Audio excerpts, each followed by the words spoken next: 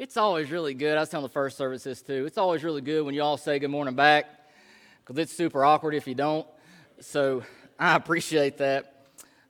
This morning we will continue through 2 Peter chapter 2. So go on ahead and find your place in your Bible for 2 Peter chapter 2. We'll be spending most of our time there this morning. We will also be looking at other passages of Scripture as well to help us unpack the truth in 2 Peter.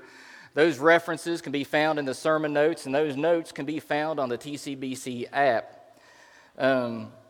Also, I'd like to take this time to invite you to jump into our family reading plan of 2 Peter. As a church family, we are going through 2 Peter together, and we have a reading plan for that you can find in the app or out these doors on the table. We would love for you to jump in and join us. 2 Peter is a short book. It's a short letter. So even if you haven't started it, you can jump in and you can catch up very quickly. So please, we invite you to do that. Before we open up God's Word this morning, will you pray with me? Heavenly Father, Lord, you are good. Lord, you are worthy of all the praise of all people, of all nations, Lord, because you are supreme. You are the author of life. You are the author of truth. Lord, please be with us this morning to handle your truth rightly. Lord, and please use your truth to shape our lives. It's in Jesus' name we ask these things, and amen. So it's awesome that we get to be here this morning to gather together to worship the one true God. Amen. We get to sing songs of praise to Him. We get to open up His Word. Do you ever pause, or do I pause often enough to think about why we do that? Why do we gather on a Sunday morning? Why do we sing the songs that we sing? That God is a sure foundation. Why do we sing songs at all? Why do we teach from the Bible? Why do we spend teaching from God's Word? Why not teach from something else? Why do we do any of these things? Here's the answer. We gather together on a Sunday morning because God is worthy. God is worthy of the praise and glory. He is worthy of the praise that we sing to Him. He is supreme. He is the Creator. God is true, and He's also the author of all truth. And we teach from the Bible because it's God's Word. And because God is true, His Word is true. The psalmist wrote, "The sum of your word is truth, and every one of your righteous rules endures forever." The Apostle Paul reminded Timothy in 2 Timothy 3, he says, "All Scripture is breathed out by God and profitable for teaching, for reproof, for correction, and for training in righteousness, that the man of God may be complete, equipped for every good work." God's Word is true, and His truth is meant to shape our lives. And because God's Word is true, God takes His Word seriously. And because God takes His Word seriously, He commands that no one pervert it. God said through Moses in Deuteronomy, "You shall not add to the word that I command you, nor take from it, that you may keep the commandments of the Lord your God that I command you." And in chapter 12, "Everything that I command you, you shall be careful to do. You shall not add to it or take from it." Today's big truth that we will be unpacking in 2 Peter is that God takes His Word seriously. Let me give you an illustration of this. Think about the parent and child dynamic, right? So depending on which end of that you're on, you'll know what I'm talking about. But as a parent, anytime that you instruct your child or you discipline your child, do you ever feel the need to tag, "And I mean it"? At the end of it, you do, because you're laughing because you know. Like, "Don't you do that, and I mean it. Don't you touch your sister, I mean it." I said that yesterday, right? And in my house, it looks a lot like this. Listen, I ain't playing. do not continue to do that, or it will not go well with you. And I promise. And I leave it at that. And my kids know that I mean business. And as parents, we say things like that in those words, in those tones, because we mean business, and we want our kids to know we mean business. Because we know that they have a high propensity to not take us serious when we say things. But it's important for us that they understand what we are saying. But listen, it's more important for them to understand what I'm saying and that we mean business. There's something else that I say to my kids often, and I'm just as sincere about it when I say it. It's when I tell them I love them. When I tell my kids I love them, they know that I mean it. I try to make a point to tell my kids that I love them multiple times a day because I don't want them to forget that their daddy loves them. And my kids know that even though I stay busy most of the time, if they need something, they can come to their daddy. If they're in trouble, they can come to their dad. If they have a question about what's right or wrong or true, they can come to their dad, and their dad will open up this book and show them. They know that their dad loves them. And church, hear me when I say this because I mean it. When it comes to loving my children, I ain't playing. I love my children. Here's the point. Like a parent who's sincere about what they say to their children, God is sincere what He says to us in His Word. He is not playing games. He is always sincere in all that He says and all that He does. And God also takes His Word seriously. And because God takes His Word seriously, He warns against anyone who would defile His Word. He says through Moses in Deuteronomy, "But the prophet who presumes to speak a word in my name that I have not commanded him to speak, or who speaks in the name of other gods, that same prophet shall die." In Proverbs, "A false witness will not go unpunished, and he who breathes out lies will not escape." Paul writes in Galatians, "Do not be deceived. God is not mocked. For whatever one sows, that will he also reap." Listen, church. God's not messing around. He's not mincing words. He means what He says. He even goes so far to say that when it comes to someone teaching His Word and instructing through His Word, He says through James that not many of you should become teachers, my brothers. For you know that we who teach will be judged with greater strictness. Listen, as one of your pastors, I will be held accountable for how I handled God's Word when I deliver it to you. And that is not just true of me. It is true of anyone who will attempt to teach from this book. Because God takes His truth seriously, He warns against anyone who would defile it. And as we continue through our study of 2 Peter this morning, we're going to continue to read Peter's warnings regarding the false teachers that infiltrated the church. And we're going to do a little review of last Sunday from Pastor Daniel's sermon from chapter 2, verses 1 through 3. And then we're also going to see what 4 through 16 also has to say about this. So if we think back to last week we focused on the proximity, the activity, and the danger of false teaching. We focused on the proximity, the activity, and the danger of false teaching. And the proximity of false teaching is this: false teaching is among us. There are false teachers in the church. Peter writes in chapter 2, verse 1, "But false prophets also arose among the people, just as there will be false teachers among you, who will secretly bring in destructive heresies." Notice, false teachers can secretly bring in destructive heresies because they were considered to be a part of the church. It was easy for them to do this under the radar. Verse 13, "They are blots and blemishes, reveling in their deceptions, while they feast with you."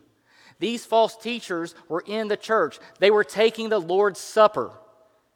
Just like we take the cracker and the juice, they were doing the same thing. They looked like the rest of the church. They were considered part of the church. They had taken the membership class. They had filled out the membership card. They got the t-shirt. And this isn't a new warning that Peter's given us. This warning is riddled throughout Scripture. Jesus said, "Beware of false prophets who come to you in sheep's clothing, but inwardly are ravenous wolves." Luke writes in Acts, "And from among your own selves will arise men, speaking twisted things to draw away the disciples after them." Paul writes in 2 Corinthians, "For such men are false prophets, deceitful workmen, disguising themselves as apostles of Christ." Jude writes, "For certain people have crept in unnoticed, who long ago were designated for this condemnation, ungodly people who pervert the grace of our God into sensuality and deny our only Master and Lord, Jesus Christ." Church, notice the language used here to describe how the false teachers look like the rest of the church. Jesus says they're in sheep's clothing. They look like the church. They were among ourselves. They disguise themselves. They have crept in unnoticed. And Peter is warning his readers about the false teachers that are within the church. So I have one big ask of you this morning. When you hear Peter warning about false teachers in the church, don't be tempted to think about the people out there. Peter's not talking about the people out there. He's talking about the people here. He's talking about the people in the church. You may be asking, well, aren't there false teachers outside the church? Absolutely. 100%. But you know what is more dangerous than someone who openly professes opposition to Jesus Christ? It's someone in the church who professes to be a Christ follower, who professes to be teaching the Word of God, is in fact spreading lies about Jesus. Way more dangerous. So when you hear Paul's warning, or Peter's warning about false teachers, it's not out there. Don't think about out there. Think about in here. Think about in our culture. Think about in your circles. Think about in your family. Think about the possibility of false teachers in this room. And if you're teaching falsely, this warning is also to you. False teaching is among us. There are false teachers among the church. And here's their activity. False teaching falsely proclaims the will of God. Peter says that they deny Christ in their teaching and their behavior. He says in verse 2, even that they even deny the master who bought them, bringing upon themselves swift destruction. They may have claimed that Jesus redeemed him through his blood, that he bought them on the cross. But they did not abide in his grace, a grace that would empower them to live a life of repentance and pursue holiness. They continue to live as like they had never been redeemed. They continue to live in unrepentant sin, and they taught others to do the same thing. These may even be the same ones that Jesus spoke of in Luke 8:13 when he said, "And the ones on the rock are those, when they heard the word, receive it with joy. But these have no root. They believe for a while, and in time and testing fall away." Church, the false teacher, through their actions and their words, they proclaimed that you could follow Jesus Christ without living a life of repentance. They perverted God's grace and used grace as a license to sin. Peter says that they will even deny the second coming of Jesus Christ. He writes in chapter 3, verse 4, "They will say, 'Where is the promise of his coming? For ever since the fathers fell asleep, all things are continuing as they were from the beginning of creation.'" This is the point. The false teacher says, get yours today. Live it up today. one of two things is happening. Either Jesus isn't coming back or it's so far off you don't even have to sweat it. Don't think about it. Do what you want today. You've got time to figure it out. And with boldness and arrogance, false teachers teach about the things that they do not understand. Chapter 2, verse 10, he says, boldful and willful, they do not tremble as they blaspheme the glorious ones. Whereas angels, though greater in might and power, do not pronounce a blasphemous judgment against them before the Lord. But these, like irrational animals, creatures of instinct, born to be caught and destroyed, blaspheming about matters of which they are ignorant, will also be destroyed in their destruction. Suffering wrong is the wage of their wrongdoing. Let me ask you this morning, is there anything in God's word that you don't understand? Everybody there should be like, yes, that's me, right? There's things you don't understand, there's things I don't understand. But woe to us if we try to teach them like we understand it.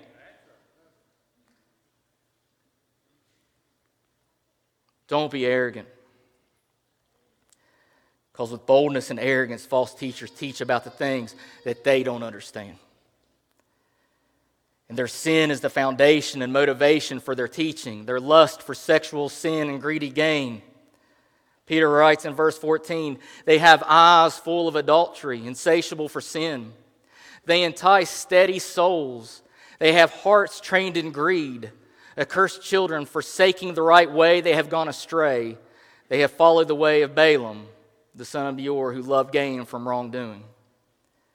Jude writes, yet in like manner these people also, relying on their dreams, defile the flesh, reject authority, and blaspheme the glorious ones. Notice those words that they rely on their dreams. Let me say it a different way. They follow their heart. They let their heart be their guide. And they teach others to do the same. That sound familiar? And false teachers, they prey on those in the church who are immature and weak in their faith. Peter writes that they entice unsteady souls. Paul writes in Romans, by smooth talk and flattery, they deceive the hearts of the naive. They come after those who do not have a firm foundation in God's word. And because those don't have a firm foundation in God's word, they don't know deception when they see it. But they're quick to follow it. The false teacher falsely proclaims the will of God. Here's the danger. False teaching is destructive. False teaching is destructive. Chapter 2, verse 1, Peter says, and many will follow their sensuality, and because of them the way of truth will be blasphemed. And in their greed they will exploit you with false words. Their condemnation from long ago is not idle, and their destruction is not asleep. False teachers bring destruction to themselves and to those who will follow them. That was true of Peter's day and is true of our day today. John MacArthur writes this, never has Peter's warning been more timely than it is today. The rapid advancement of mass media, coupled with the church's lack of discernment, has allowed doctrinal error to spread like wildfire. False teachers propagate their heresies via television, radio, the internet, books, magazines, and seminars, doing whatever they can for their own self-promotion. To make matters worse, some in today's church, motivated by cowardly fear of rejection or misguided notions of love, are reluctant to expose today's apostates. Instead of countering error, they either embrace it or ignore it in the name of tolerance. The late R.C. Sproul said it this way, we are living in perhaps the most anti-intellectual period in the history of Christendom. Not anti-academic or anti-scientific, but anti-mind. I doubt if there has ever been a time in church history when professing Christians have been less concerned about doctrine than they are in our day. We hear almost daily that doctrine does not matter, that Christianity is a relationship, not a creed. There is not simply indifference towards doctrine, but outright hostility, which is increasingly dangerous and lamentable. We cannot do even a cursory reading of the Word of God without seeing the enormous emphasis accorded to doctrine, and that unsound doctrine and false teaching are not merely errors in abstraction, but are profoundly destructive in the life of the people of God. Church, I'm going to be really gut level honest with you. As one of your pastors, how John MacArthur and the late R.C. Sproul described the situation of the church today burdens me. And it doesn't burden me for the church out there. It does, but not like it burdens me for the church here. I mourn and I lament over the indifference we often have towards God's Word. I mourn and I lament over the lack of zeal that we have to teach our kids rightly how to handle the Word of God. We'll train our kids and other people with zeal on all kinds of things in life, but how much time and how much care do we have about sharing the truth of God's Word and teaching and instructing how to properly handle it? Let me put it to you in a different way. In East Tennessee, buddy, we care about our guns, right? All right? I knew I'd get somebody here saying right. We care about our guns. We like to hunt. We like to go to the range and do target practice. We like to have them for home security, right? And we train others how to rightly operate that gun, how to handle it safely. Why? Because guns can be dangerous. So we want to learn how to do it safely. How do you load it? How do you unload it? How do you point it down range? My kids are nowhere close to handling a gun right now. They can't not look at a Nerf gun like straight in the barrel, right? I ain't giving them a real gun. But we care about those things. How often with the same zeal do we teach our kids how to handle God's sword, His Word? How often do we train our kids how to handle God's Word to teach others and to be able to identify false teaching when they hear it? You see, church, we get all hot and bothered when somebody talks about taking our gun rights away because we fear the danger of what may happen if they do. What about home protection? What about wars? Yes, all of those things are true concerns. I'm not trying to downplay that, okay? But there's a greater danger than a war. There's a greater danger than somebody breaking into my house at night. It's false teaching. And am I training my kids to handle the Word of God properly and how to use it? Woe to us if we do not, because the false teaching is a real and present danger. And there are churches that are not safe.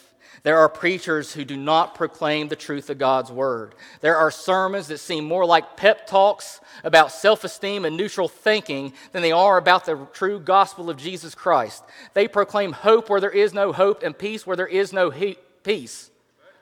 And if we don't know rightly false teaching when we see it, you know what we're tempted to do? We're tempted to take what we heard, that tweetable statement that just sounded so good, and share it with others in our conversations and our social media posts. And then we become the person who proclaims peace where there is no peace. False teaching is dangerous because as someone in the church of the West, listen, our greatest danger is not persecution. Our greatest danger is to becoming an apostate by following false teaching. That's a greater danger for the church in the West than persecution. That's why Peter writes in chapter 3:17, "You therefore, beloved, knowing this beforehand, take care that you are not carried away with the error of lawless people and lose your own stability."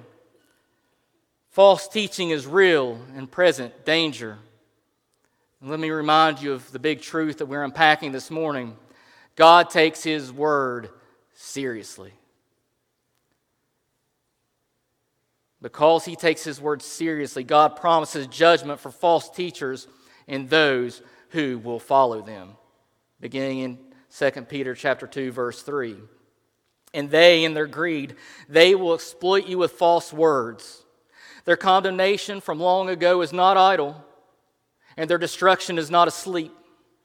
For if God did not spare angels when they sinned, but cast them into hell and committed them to the chains of gloomy darkness to be kept until the judgment, if he did not spare the ancient world, but preserved Noah, a herald of righteousness, and 7 others, when he brought a flood upon the world of the ungodly, if by turning the cities of Sodom and Gomorrah to ashes, he condemned them to extinction, making them an example of what is going to happen to the ungodly, and if he rescued righteous Lot, greatly distressed by the sensual conduct of the wicked, for as that righteous man lived among them day after day, he was tormenting his righteous soul over their lawless deeds that he saw and heard.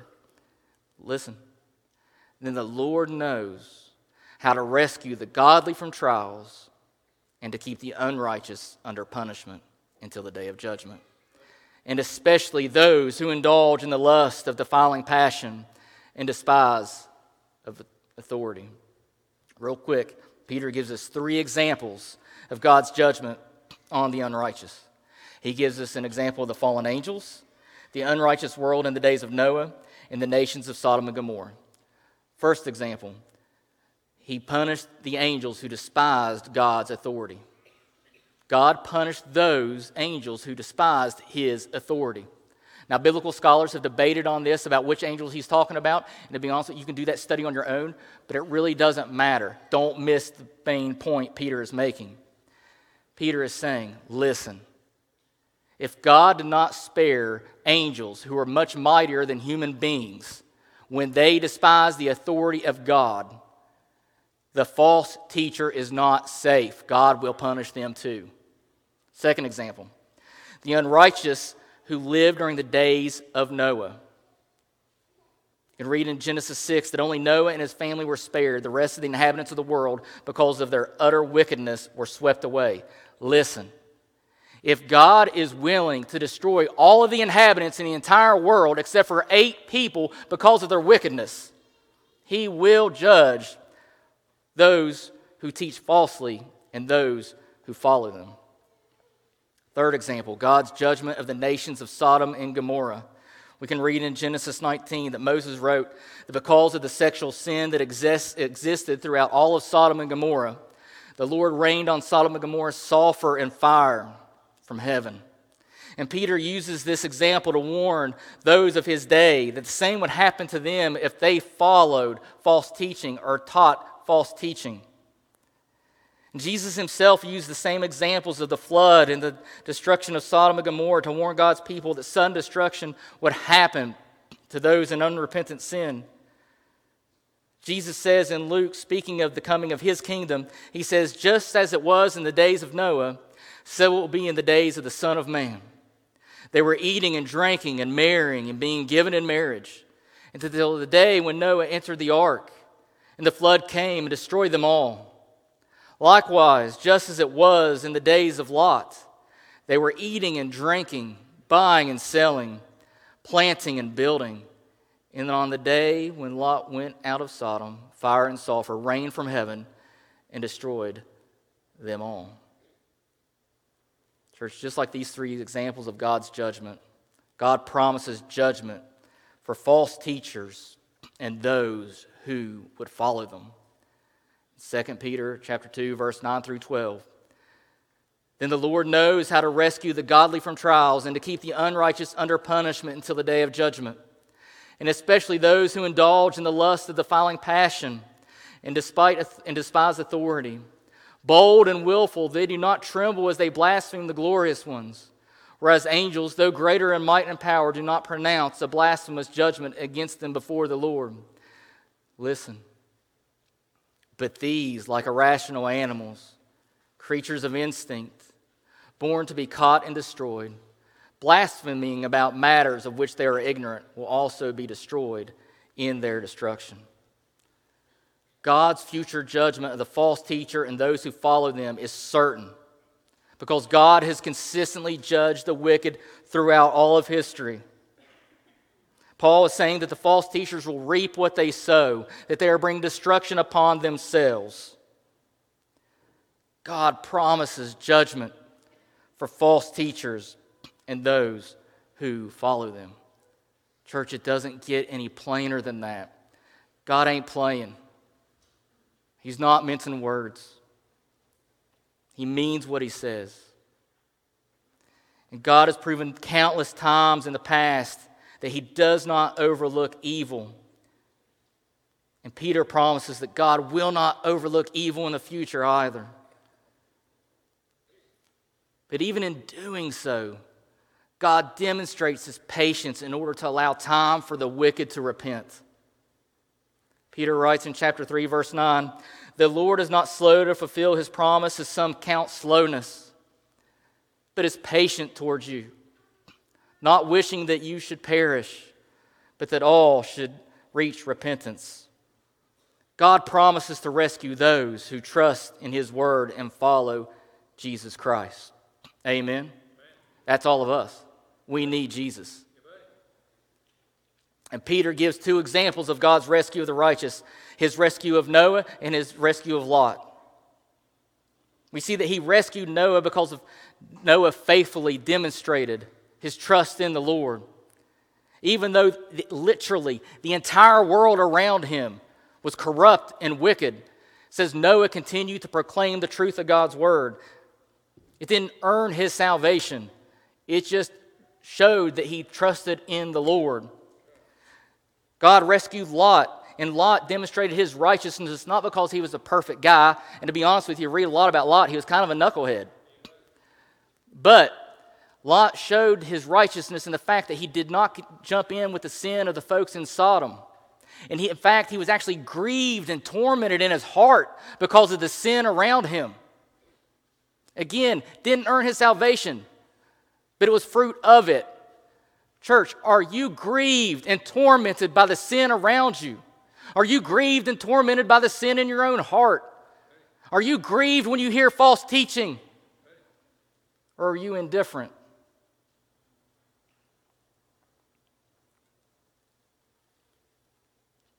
The Lord knows how to rescue the godly from trials. When he says trials, he means temptations to sin, temptation to fall away.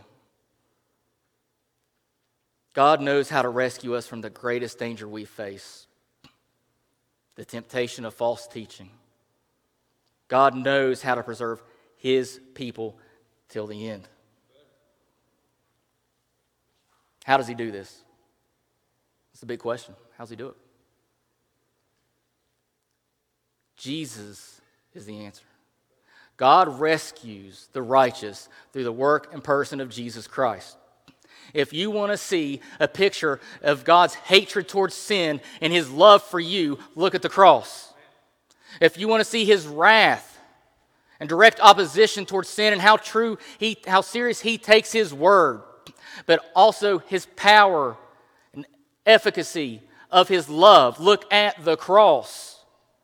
We have the pictures of Noah being saved, even though there was a flood. We have Lot being rescued from Sodom and Gomorrah. But you want even a greater picture of that, a more clear picture of that, look at the cross. If you are in this room and you don't know Jesus, or you are the false teacher and you posted something this morning at 8 o'clock, you can repent of your sins. Because Jesus took the wrath of God upon himself on the cross. When the Lord says he hates sin and he hates when people defile his word, look at the cross. It demonstrates that. But when God is serious and he doesn't mince words when he says he loves you, look at the cross. He loved you that much. Church, hear me this morning. Peter's reminding us that deliverance and destruction are fast approaching. Peter leaves no doubt about the future. For unbelievers, destruction is certain. God ain't playing. But he gives you a way to be rescued, not on your own merit, but through the grace he gives us through Jesus Christ. If you're an unbeliever, if you've never placed saving faith in Jesus Christ and repented of your sins, I personally invite you to do that today. God's grace is powerful enough to forgive you of any sin you've ever committed. Turn from that sin and run towards Jesus. Be rescued by Jesus. If that's you this morning, after this service, go out to the doors to the left, an area we call the hub. We would love to talk to you about what it means to follow Jesus. For believers in this room, understand that deliverance is coming. We don't know the day, we don't know the hour, but it is coming. And because God takes His word seriously, listen, as Christ followers, we must also take God's word seriously. How do we do that? One way is we hold fast to God's truth. Paul writes to Titus, he says, he must hold firm to the trustworthy word as taught, so that he may be able to give instruction in sound doctrine, and also to rebuke those who contradict it. You want to be able to teach properly and handle God's word properly, hold on to God's truth. You want to be able to identify false teaching when it comes up, hold on to God's truth. Second, be alert for false teaching. Jesus says to be aware of the false prophets that come to you in sheep's clothing. A false teacher is not going to come to you and peddle and say, listen, I got some false teaching for you. Come get it. No. They're going to say it's the words of Jesus. They're going to come in secretly. You've got to be aware. You've got to be alert. Be alert for false teaching. Also, we cannot be indifferent to false teaching. Listen, we cannot be indifferent to false teaching. We must refute false teaching and proclaim the truth to one another. Paul writes in Titus, it says, they, the false teacher, they must be silenced, since they are upsetting whole families by teaching for shameful gain and what they ought not to teach. Listen, judgment is coming to those who deny Jesus Christ. It is the most heartless thing you or I can do not to proclaim the truth of Jesus Christ to them. It is the most heartless thing we can do not to refute a false teacher. And that has tremendous implications and pressure for us as parents, for us as friends, for us as church members. We cannot turn a blind eye or a deaf ear to false teaching. We cannot prioritize our earthly relationships over God's truth. We can't do that. Finally, I'll ask the team to come up and I'll close with this. As believers, we must trust in God's promises. God promises us in Revelation 3:10, He says, because you have kept my word about patient endurance, I will keep you from the hour of trial that is coming upon the whole world to try those who dwell on the earth. Christ is coming back. I don't care what you've done. There's no sin too great for the grace that God gives us in Jesus Christ. If you repent and believe in Jesus Christ, if you become a Jesus follower, the way Scripture defines it, you will be rescued. And you can hang on to the promise that He will do everything in your life on this side of eternity to cause you to become more like Jesus. Any trial you're going through or any circumstances, He promises to use that to have you become more like Jesus. And He promises to rescue you at the end of the world. One of my favorite passages of Scripture is Romans 8:38 through 39.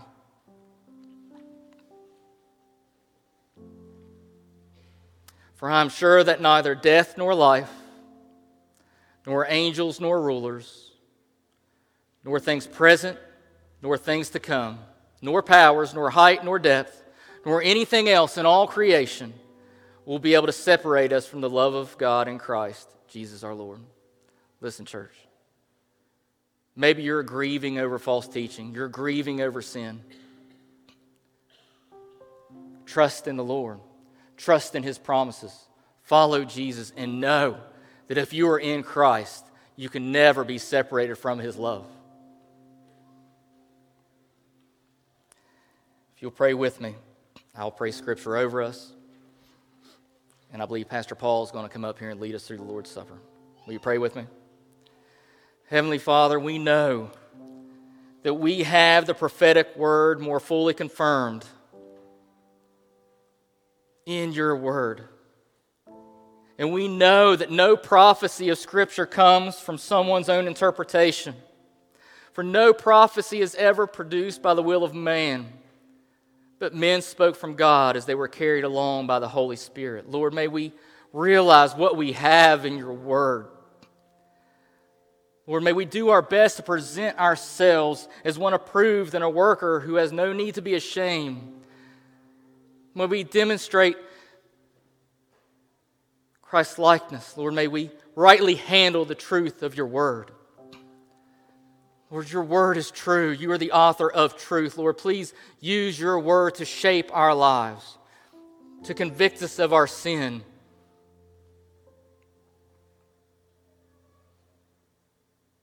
Lord, please call us to become more like Jesus. It's in his name we pray. Amen.